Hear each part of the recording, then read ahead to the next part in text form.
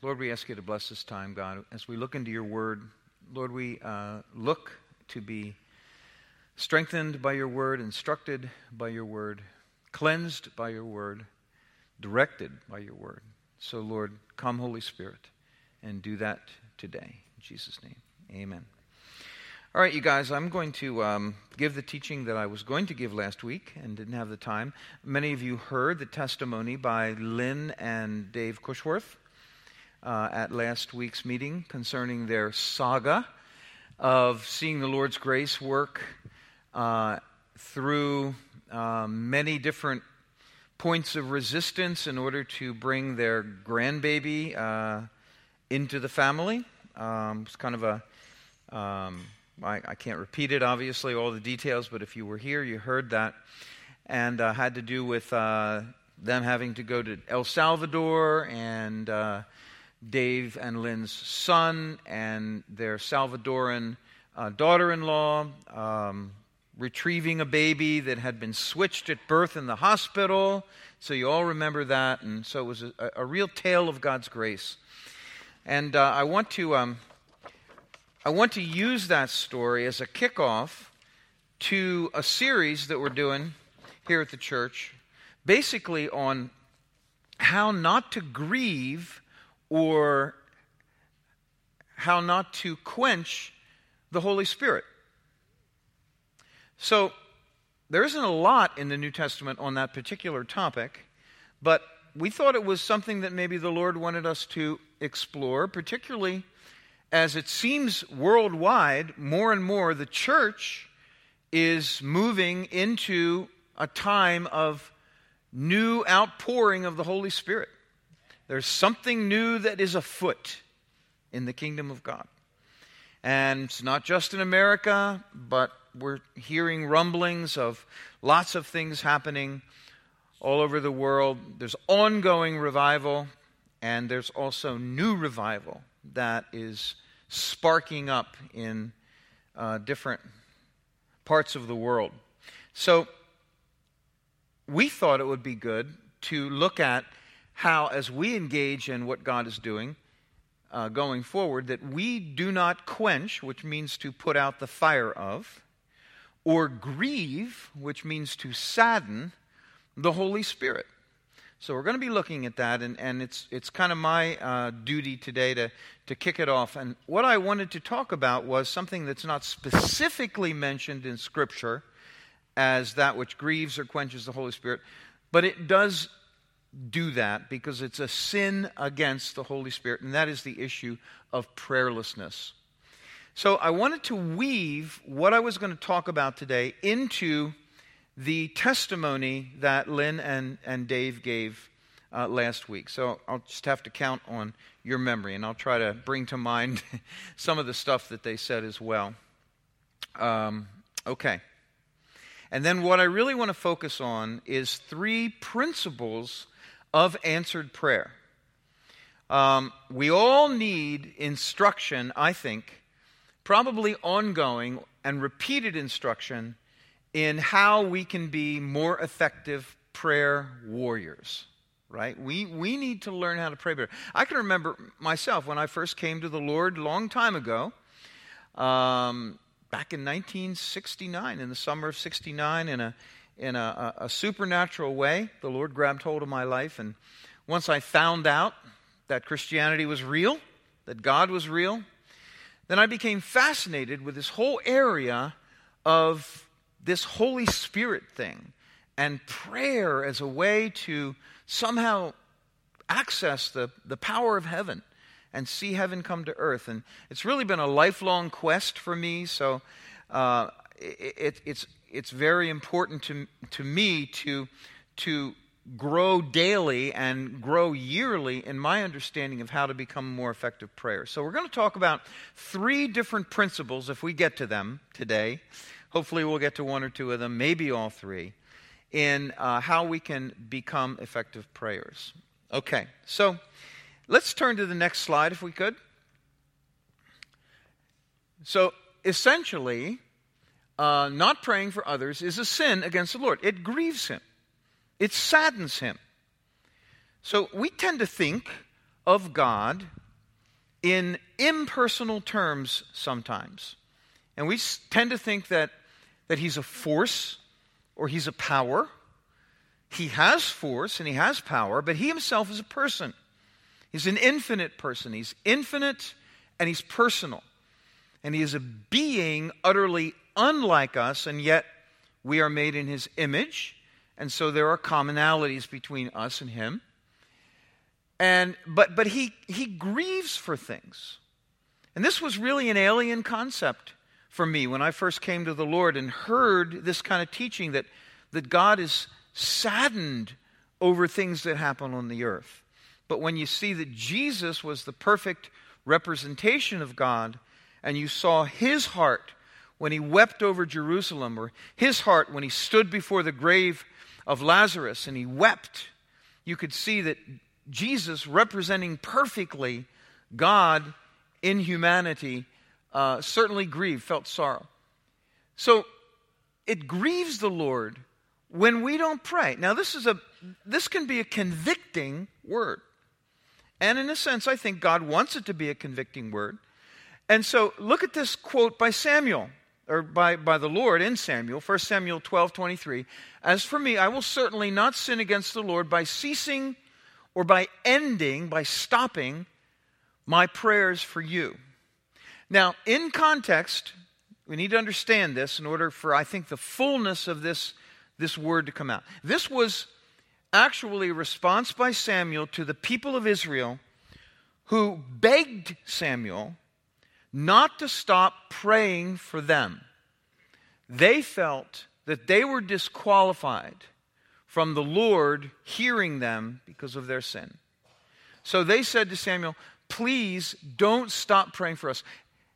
And Samuel responded by saying, as to your request, I will certainly not stop praying for you, because to do so would be a sin against the Lord.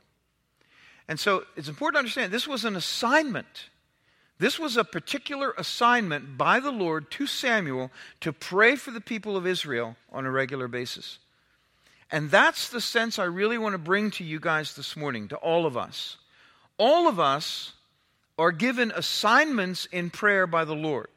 If you guys know my teaching on prayer that I bring to other churches and I've taught here before, I firmly believe that the kingdom of God, having been planted into the earth by Jesus, now is extended and spread through the earth by the faith-filled prayers of God's people, followed by action. But without prayer, it's prayer that's the trigger mechanism that brings heaven to earth. This is why prayerlessness is a sin against the Lord. This is why it's important. Now, what kind of prayerlessness? Well, in general, if we never pray, that's a prayerlessness that's not good.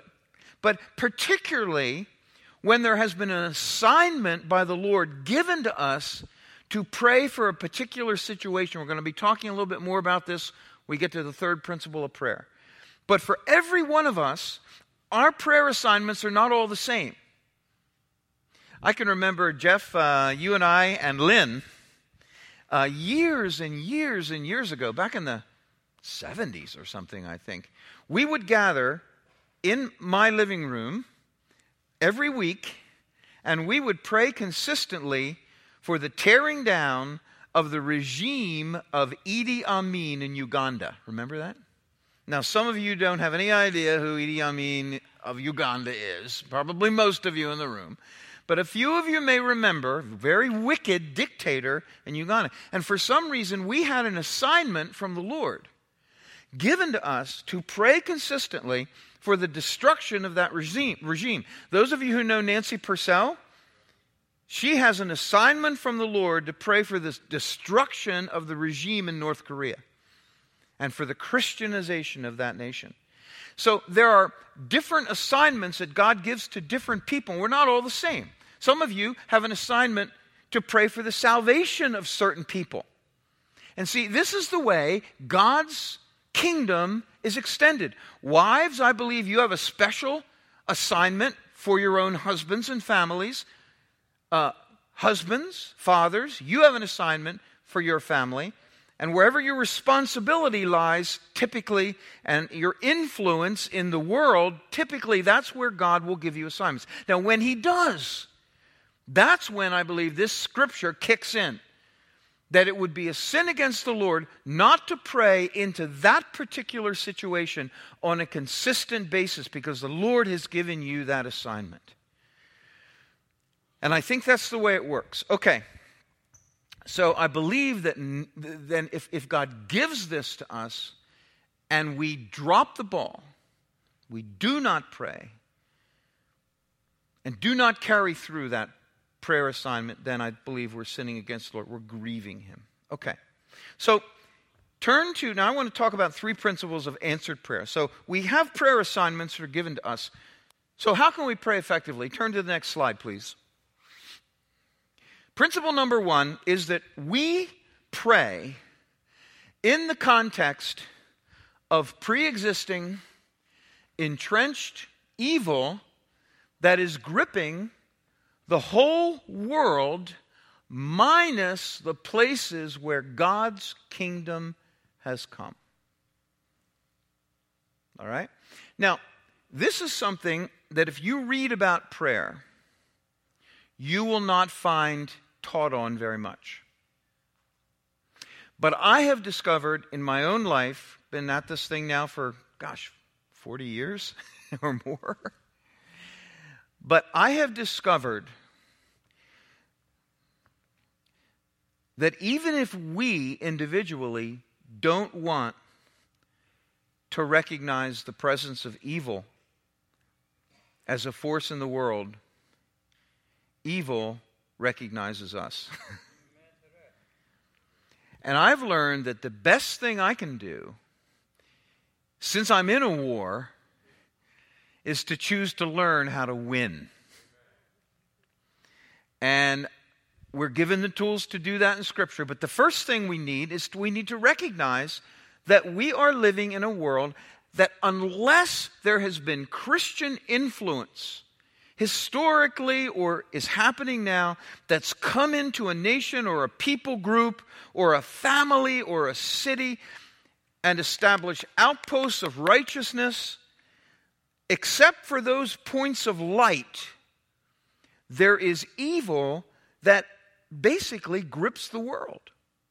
And this is what the Kushwursts discovered when they went to El Salvador.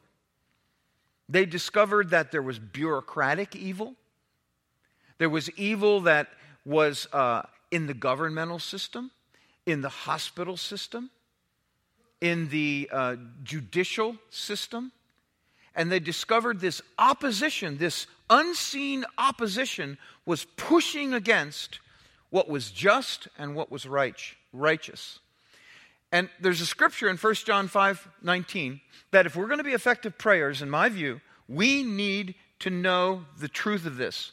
It's a very interesting scripture, and you may have memorized it if you've memorized it in a certain way, but we know that the whole world lies in, and then typically in New American Standard or in NIV or other translations, you'll find the words lies in the power of, the control of, the influence of.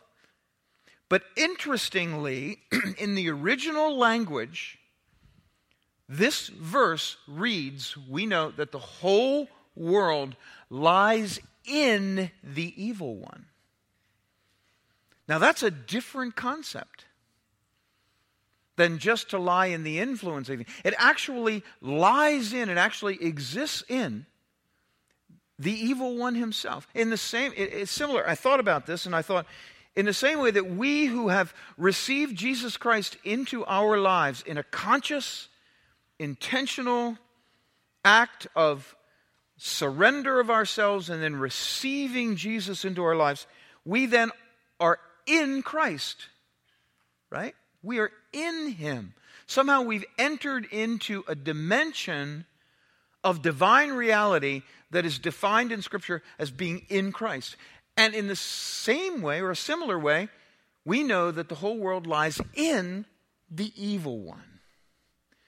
Now, this is important in terms of our praying.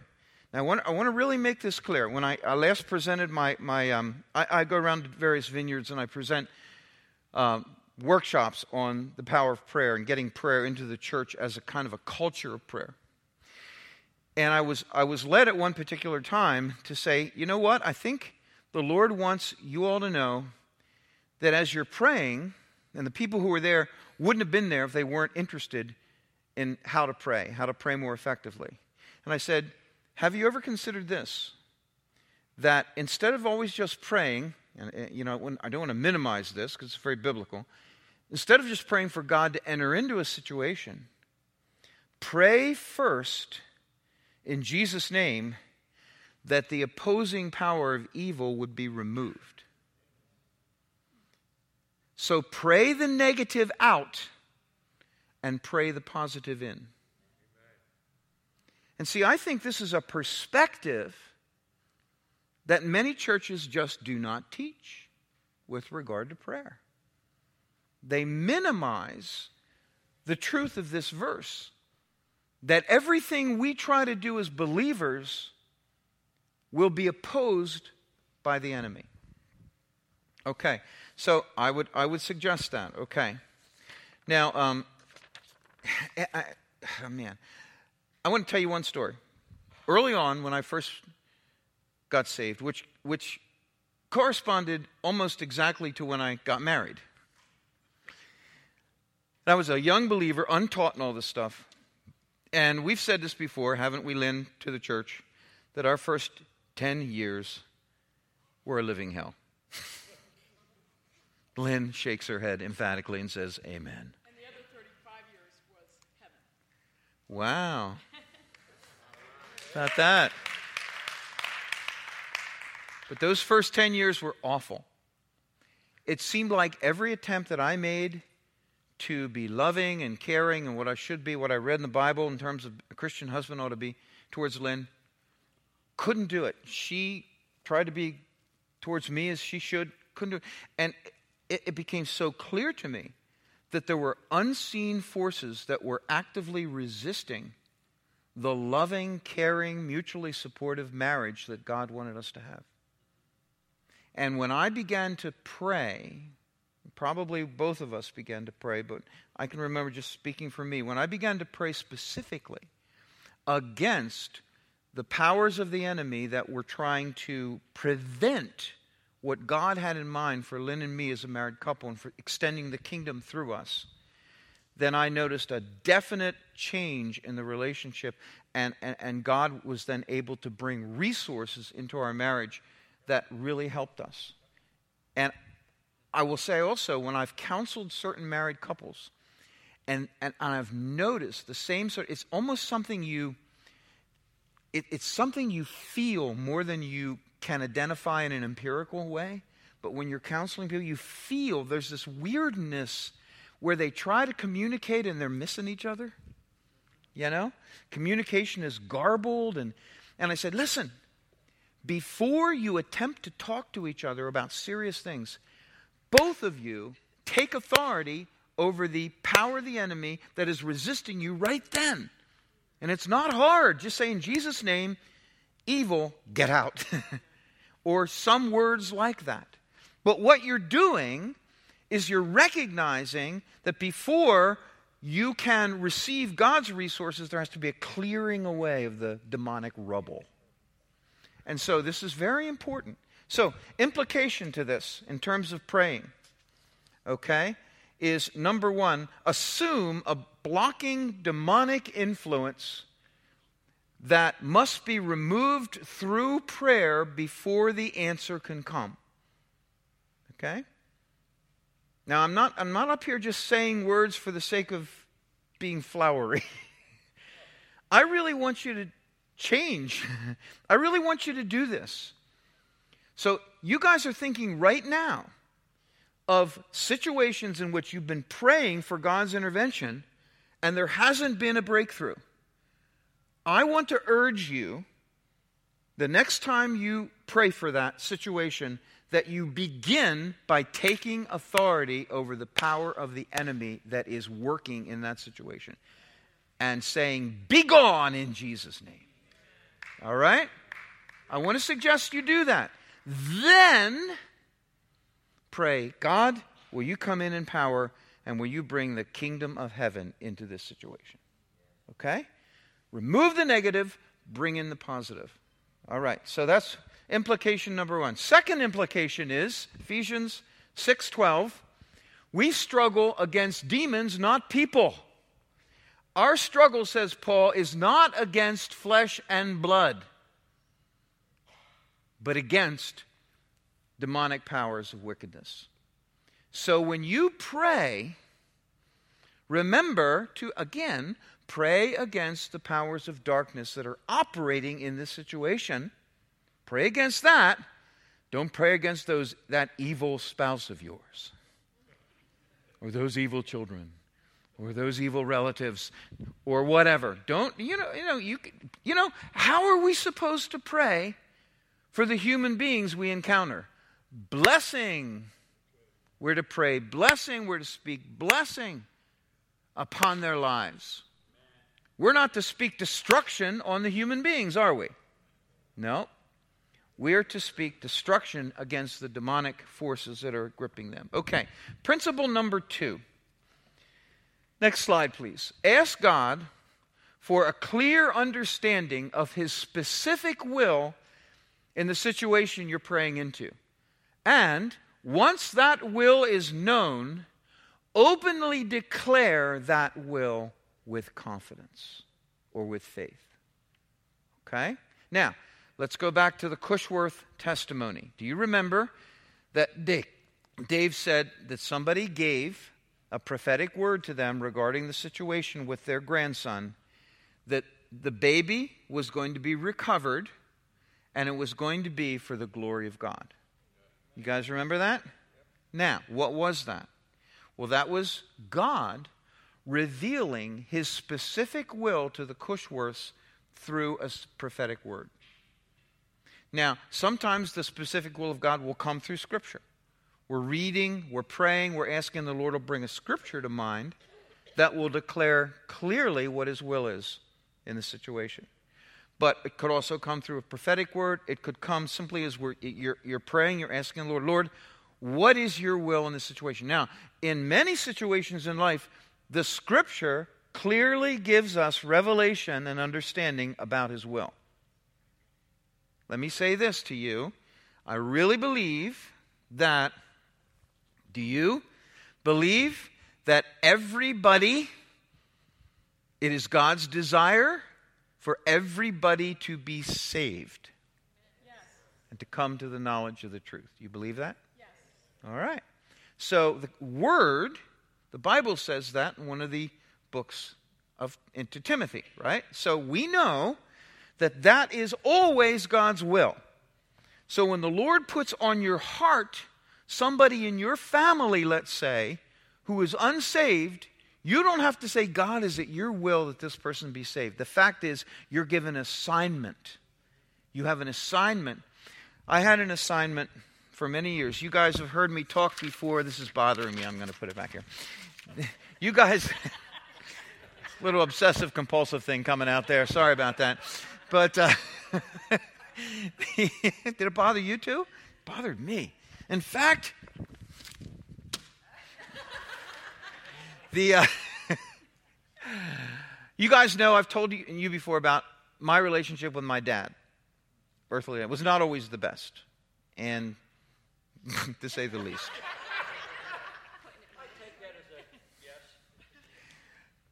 But after I became a believer, that was one of the assignments in prayer the Lord gave me. To pray for that guy. It took me a while to look forward to spending eternity with him.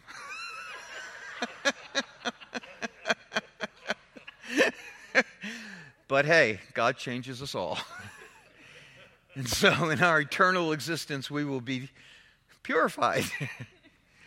So anyway, I responded by the grace of God to that assignment, and I prayed. And I prayed year after year after year for my dad to come to salvation in Christ Jesus. And less than a year before he died, months? a very few months before he died, we had the privilege of seeing my daughter-in-law, my son's wife, son Jason's wife, Darby, lead my dad to the Lord over in our house on one particular afternoon where he received Jesus Christ into his heart. And it was incredible. I mean, for my dad, it was fascinating. He said to me, he was sick and he was having trouble sleeping, big trouble sleeping.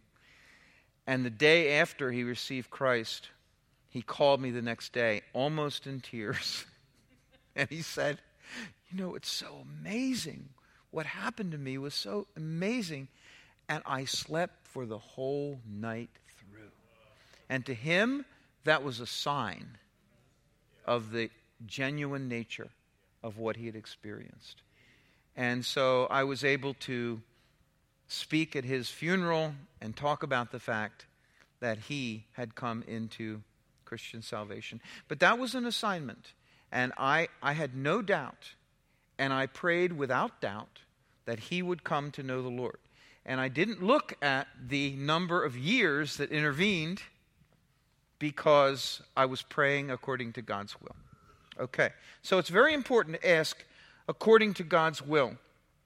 Now, let's go to the next slide. What are the implications here very quickly? Because we are made to co-create with him. We're made in his image.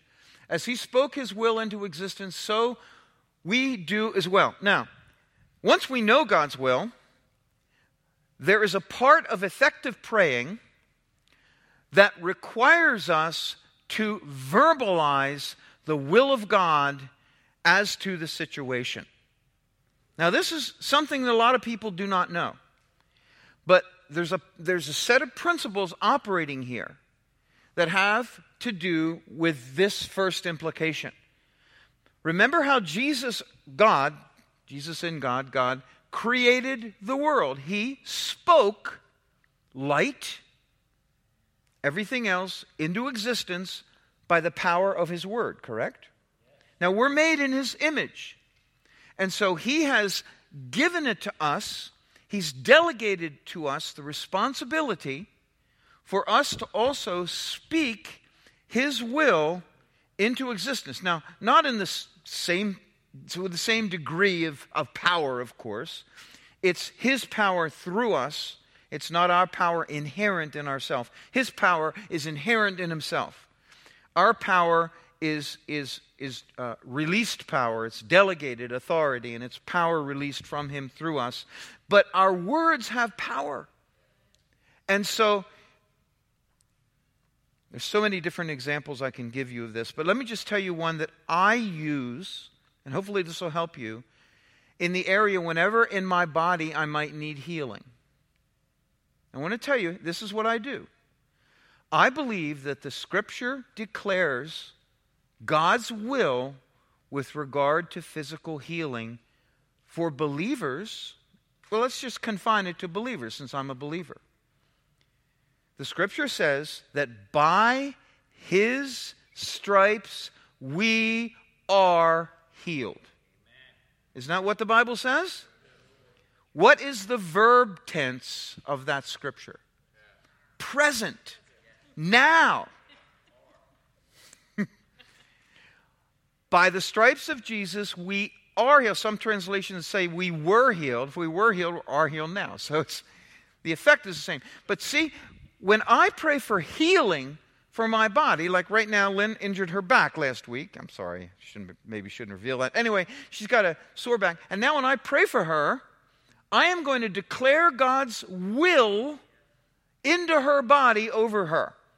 And I'm going to say, in Jesus' name, by the stripes of Jesus, Lynn, you are healed. And the very fact of declaring the will of God out loud over her body will be a strong contributor to getting her manifestly healed.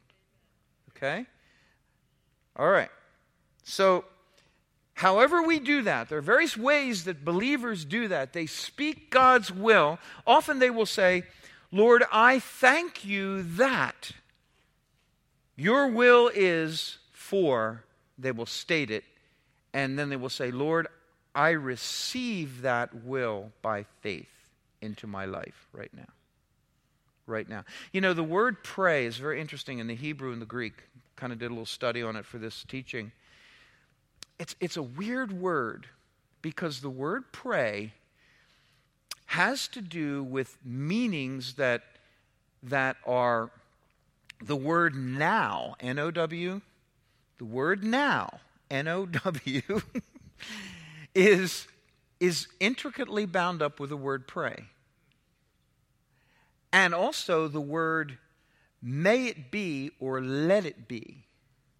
Let it be. But may it be? Let it be so?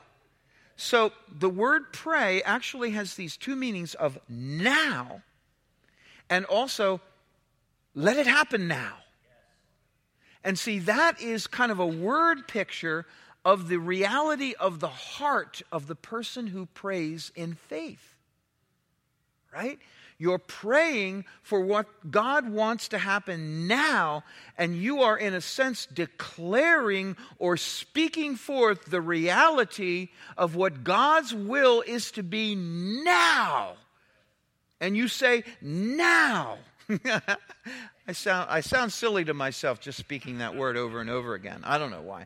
But I don't worry about the future. And I never pray, Lord, give us such and such in the future. If I'm sure of God's will, I'll say, Lord, release it now. Lord, I receive it now. There's a nowness to effective praying. It's as if you take a stand in the present. Did you like that? Instant replay. In the present. All right? You're taking a stand in the present. You're drawing on in vineyard language, the powers of the age to come, the powers of the future. You're drawing the future into the present in a breakthrough of God's kingdom. That's what effective praying is. Now, it may take some days for that to manifest, because I actually believe that as we pray, as we are praying, I actually believe that God is using the resource of our prayer to create the answer. And so God, He can work instantaneously, but He more normally works through space and time. So it's going to take a little time into the future for the answer that He's creating, because we're praying to come into the present and be manifestly real. You see what I'm saying? All right, this is important. This is important because it will, if you do this, it will make your praying much more effective. So I didn't get to my third principle, which the next time I teach I will get to. But let's remember the first two. What are the first two? What's the first one? Cindy, what's the first principle? Pray in the context of pre-existing entrenched Evil. Pray in the context of actually the removal of pre-existent entrenched evil. So pray for the negative to be gone, and then pray for the positive to come in, right? God's will to come. So that's principle number one. Principle number two is ask according to God's specific will in a situation, and ask for that will to come now, and receive it now, and declare it now. If you'll remember from the testimony, Lynn Cushworth, remember to the reporter who came and interviewed them about the situation? She said, God is going to get glory because this child will, in fact, be returned to the family. So she stated publicly, out loud, what the will of God was for the situation. And there was a principle that was operating through that, a spiritual principle. So as we pray for God's will to be done now, for the kingdom of God to come now into the earth, for His will to be done now, there I say it over and over again, but I mean it. So there are 2 principles out of the 3. Hey, I got 2 out of 3, not bad. Now that would be a 667 batting average. That's not too bad. Let's stand up. God, we thank you so much for your goodness. God, we thank you for the fact that, in fact, we are told to pray, let your kingdom come. Let your will be done here on earth as it's being done in heaven.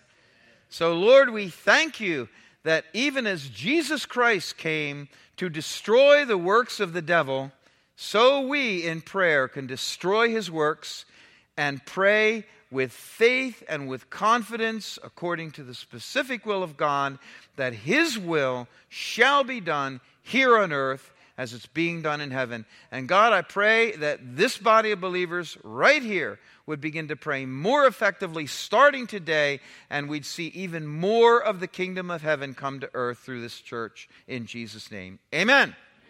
Amen. Amen.